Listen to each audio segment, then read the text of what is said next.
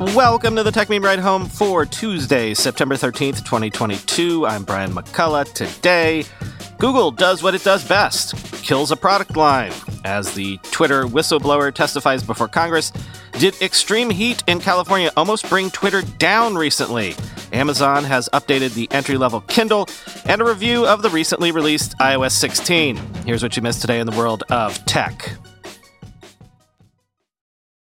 Sources are telling the newly redesigned Verge that Google canceled the next version of its Pixelbook laptop, which was slated for a 2023 release. Google has also dissolved the team building the Pixelbook as a part of recent cost-cutting measures. Quote, "The device was far along in development and expected to debut next year, according to a person familiar with the matter. Members of the team have been transferred elsewhere inside the company. As recently as a few months ago, Google was planning to keep the Pixelbook going. Ahead of its annual I/O developer conference, Google hardware chief Rick Osterloh told The Verge that, quote, "We are going to do Pixelbooks in the future." But he also acknowledged that the Chromebook market has changed since 2017 when the original and best Pixelbook launched. "What's nice about the category is that it has matured," Osterloh said. "You can expect them to last a long time," end quote. One way Google might be thinking about the Chrome OS market is that it simply doesn't need Google the way it once did. Sundar Pichai, Google's CEO, has been saying for months that he intends to slow down hiring and cut some projects across the company. In some cases, that means consolidating where investments overlap and streamlining processes, he wrote in a July memo. In other cases, that means pausing development and redeploying resources to higher priority areas.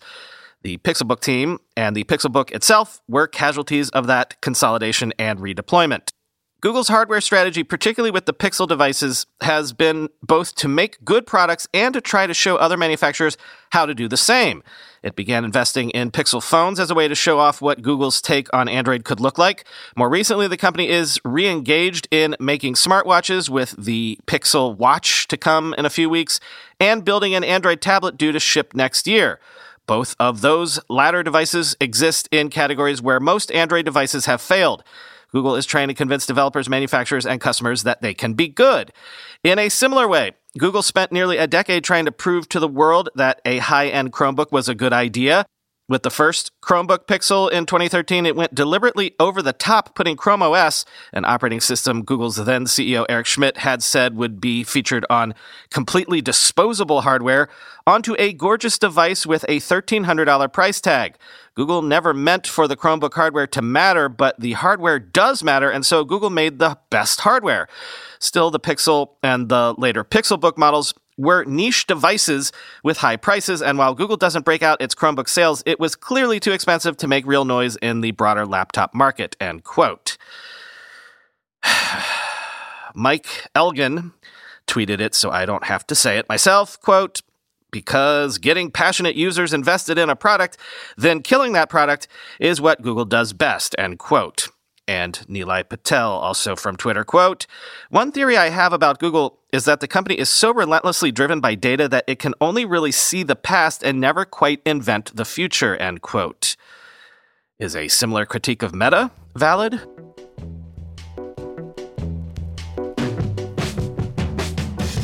Twitter has begun rolling out its redesigned Spaces tab to Twitter Blue subscribers on iOS, including access to popular podcasts and themed audio stations. Quoting Engadget, "Starting today, Twitter Blue members on iOS can check out the new interface element through the subscription's Early Access Labs feature. The tab brings together live and recorded spaces and even offers a selection of popular podcasts you can listen to directly through the app.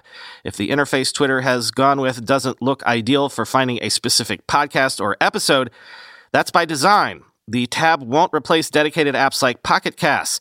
However, it may help you discover something new to listen to, and if in the process you check out a space or two, then the tab has done its job," end quote. I've actually got to head into the city to record a talking head spot for a TV show this afternoon, so I won't be able to check this out myself. If any of you find this podcast, The Tech Meme Ride Home, in there, please send me screenshots and your general impressions. Thanks in advance.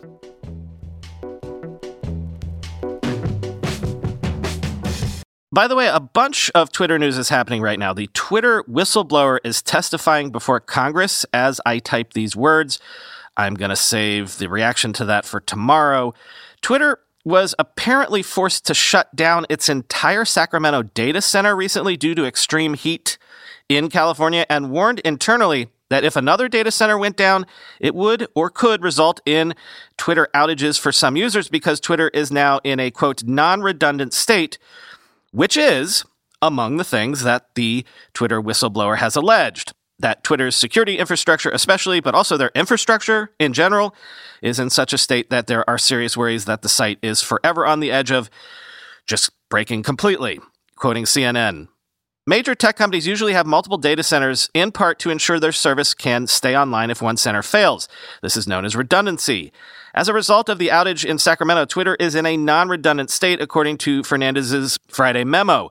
She explained that Twitter's data centers in Atlanta and Portland are still operational, but warned, quote, if we lose one of those remaining data centers, we may not be able to serve traffic to all Twitter's users, end quote.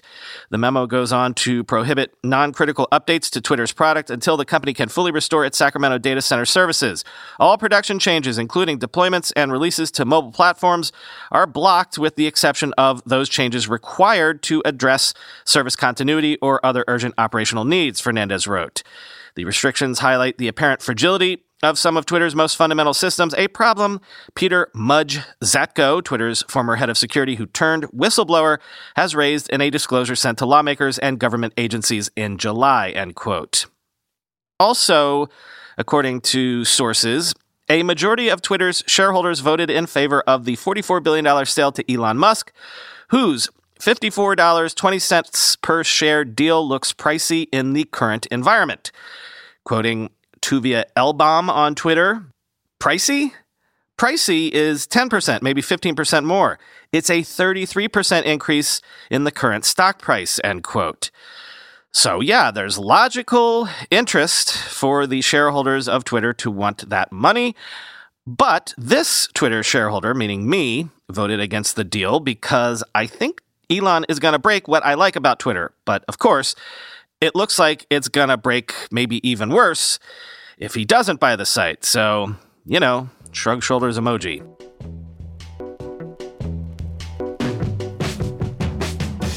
And as I'm writing this, I'm watching the Nintendo Direct event, hoping to get some more details on the new Zelda game. And hey, news that GoldenEye is coming with online play is nuts and great, but also, quick word on this. Nintendo says Splatoon 3 for Switch, which came out recently, sold a record 3.45 million copies in Japan in its first 3 days, nearly 600,000 units above Animal Crossing New Horizons' first week, quoting Video Game Chronicle. The Splatoon series has enjoyed continued popularity in Japan. According to Famitsu, Splatoon 2 was the 5th best-selling Switch game overall in the country as of March 2022. However, with 4.03 million copies sold as of that month, it's likely the latest entry will overtake its predecessor in just a few weeks. In VGC's Splatoon 3 review, critic Matthew Castle called the game Nintendo's safest sequel. Quote, its back-of-the-box features read more like generous patch notes than a bold invitation to a world of ink-flinging revolution. But if it provides solid fun within those baby steps, does it truly matter? In a game where 0.1% can result in its biggest thrills, a major splash of paint isn't always required, end quote. I've never actually tried Splatoon. Maybe it's time to give it a go.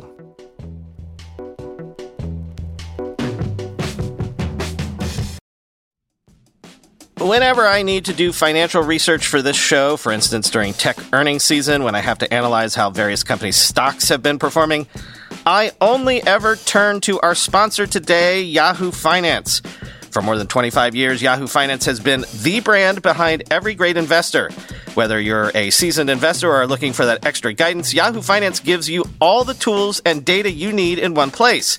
They are the #1 finance destination, producing a holistic look at the financial news cycle, including breaking news, original editorial perspectives, analyst ratings, independent research, customizable charts, and so much more. Securely link your brokerage accounts for a unified view of your wealth, including 401k and other investments. A comprehensive perspective is what sets apart great investors, and it's how Yahoo Finance ensures you have the insights to look at your wealth in its entirety. With a community of over 90 million users each month, their real strength is helping you you on your way to financial success. For comprehensive financial news and analysis, visit the brand behind every great investor, yahoofinance.com, the #1 financial destination, yahoofinance.com.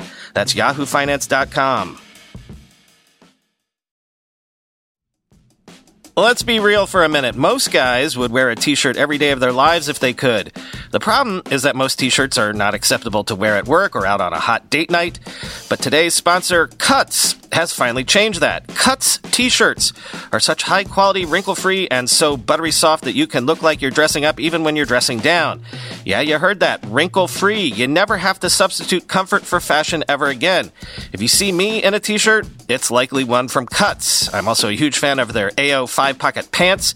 The right sort of step up from jeans without going all the way into dress pants, like literally my ideal Venn diagram of professional looking but comfortable feeling. When you touch something from Cuts, you can immediately feel the quality. Their proprietary fabric blends are ridiculously soft and breathable, they don't wrinkle, and they look way more expensive than they actually are. For a limited time, our listeners get 20% off your entire order when you use code RIDE at checkout. That's 20% off your order at cutsclothing.com with promo code RIDE. Please support our show and tell them we sent you. Experience the perfect blend of style and comfort with Cuts Clothing. Cutsclothing.com, promo code RIDE for 20% off. Amazon has updated its entry-level Kindle with USB-C, 16 gigabytes of storage as the new standard, a blue color option, and improved 300 ppi display, available for $100 with ads, quoting Gizmodo. However, what's still missing from the new entry-level Kindle are color temperature adjustments for the screen lighting.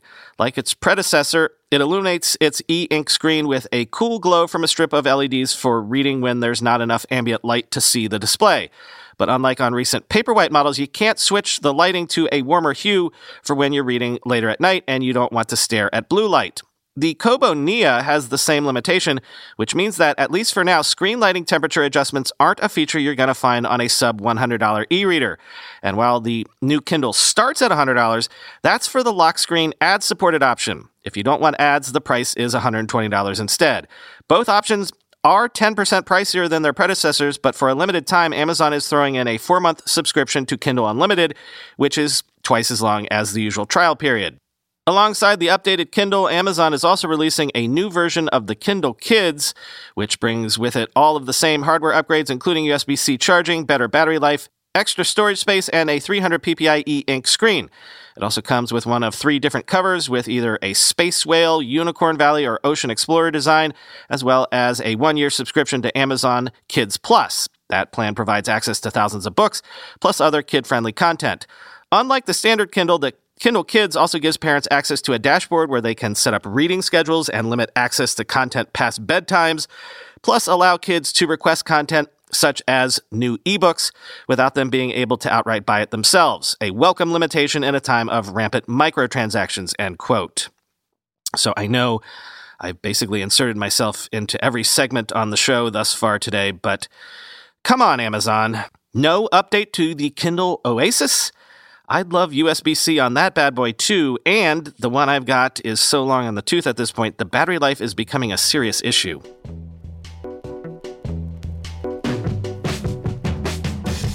Intel appears to have accidentally confirmed specs for its 13th gen Raptor Lake CPUs on its Canadian website, including the i9-13900K with 24 cores and 32 threads, quoting The Verge. A day after confirming an upcoming 13th gen CPU will run at 6 GHz at stock, Intel published and then quickly deleted specs for its Core i5-13600K, Core i7-13700K, and Core i9-13900K CPUs. Intel posted the specs to its Canadian website, and Twitter users were quick to spot them. The specs reveal that the top-of-the-line i9-13900K will have 24 cores and 32 threads, with the performance cores running at a maximum frequency of 5.4 GHz. The i7-13700K will ship with 16 cores and 24 threads with up to 5.3 GHz on the final performance cores. Finally, the i5-13600K comes with 14 cores and 20 threads and a maximum frequency of 5.1 gigahertz on the performance cores. All of this information matches up with leaked slides that appeared online last week. The official-looking slides also mentioned that both the 13th Gen Core i9 and Core i7 processors will be able to use 2 performance cores to boost up to 5.8 gigahertz using Intel's thermal velocity boost. Intel still hasn't officially announced its 13th Gen Raptor Lake processors, but the company has teased a 15% improvement in single-threaded performance and a 41% improvement in multi-threaded performance. AMD is set to launch its 16-core Ryzen 9 7950X chip later this month, and it will be capable of boosting up to 5.7 gigahertz. Intel claims at least one of its 13th Gen chips will be able to run at 6 gigahertz at stock. We'll hear a lot more about Intel's 13th Gen plans during the company's innovation event on September 27th. It just so happens to be on the same day AMD is releasing its Zen 4 Ryzen 7000 processors, end quote.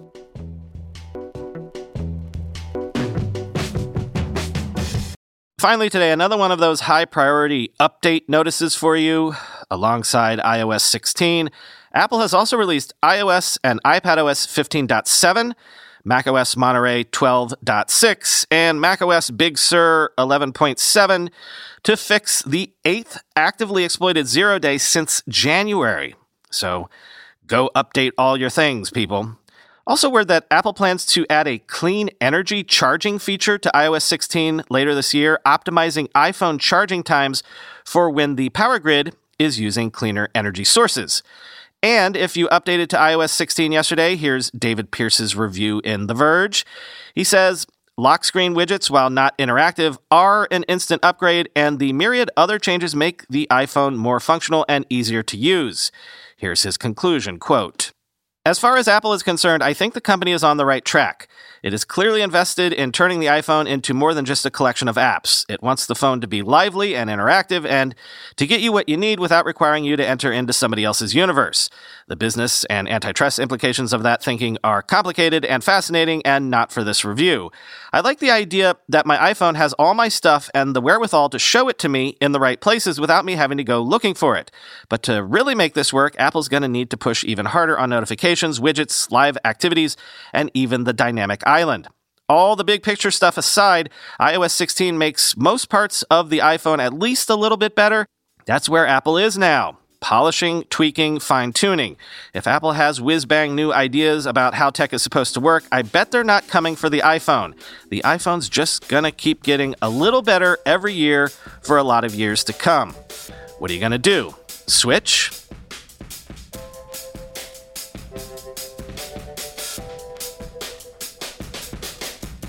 Okay, I lied. I'm gonna insert myself one more time. I know it really doesn't do anything meaningful, and I know Android has had this forever, but if you have iOS 16 right now, you're gonna want to turn on keyboard haptics. It just makes typing more satisfying and makes you wonder how you ever lived without it. To do so, open Settings on your iPhone, tap Sounds and Haptics, scroll down and select Keyboard Feedback, tap the toggle to enable haptics. Thank me later. Talk to you tomorrow.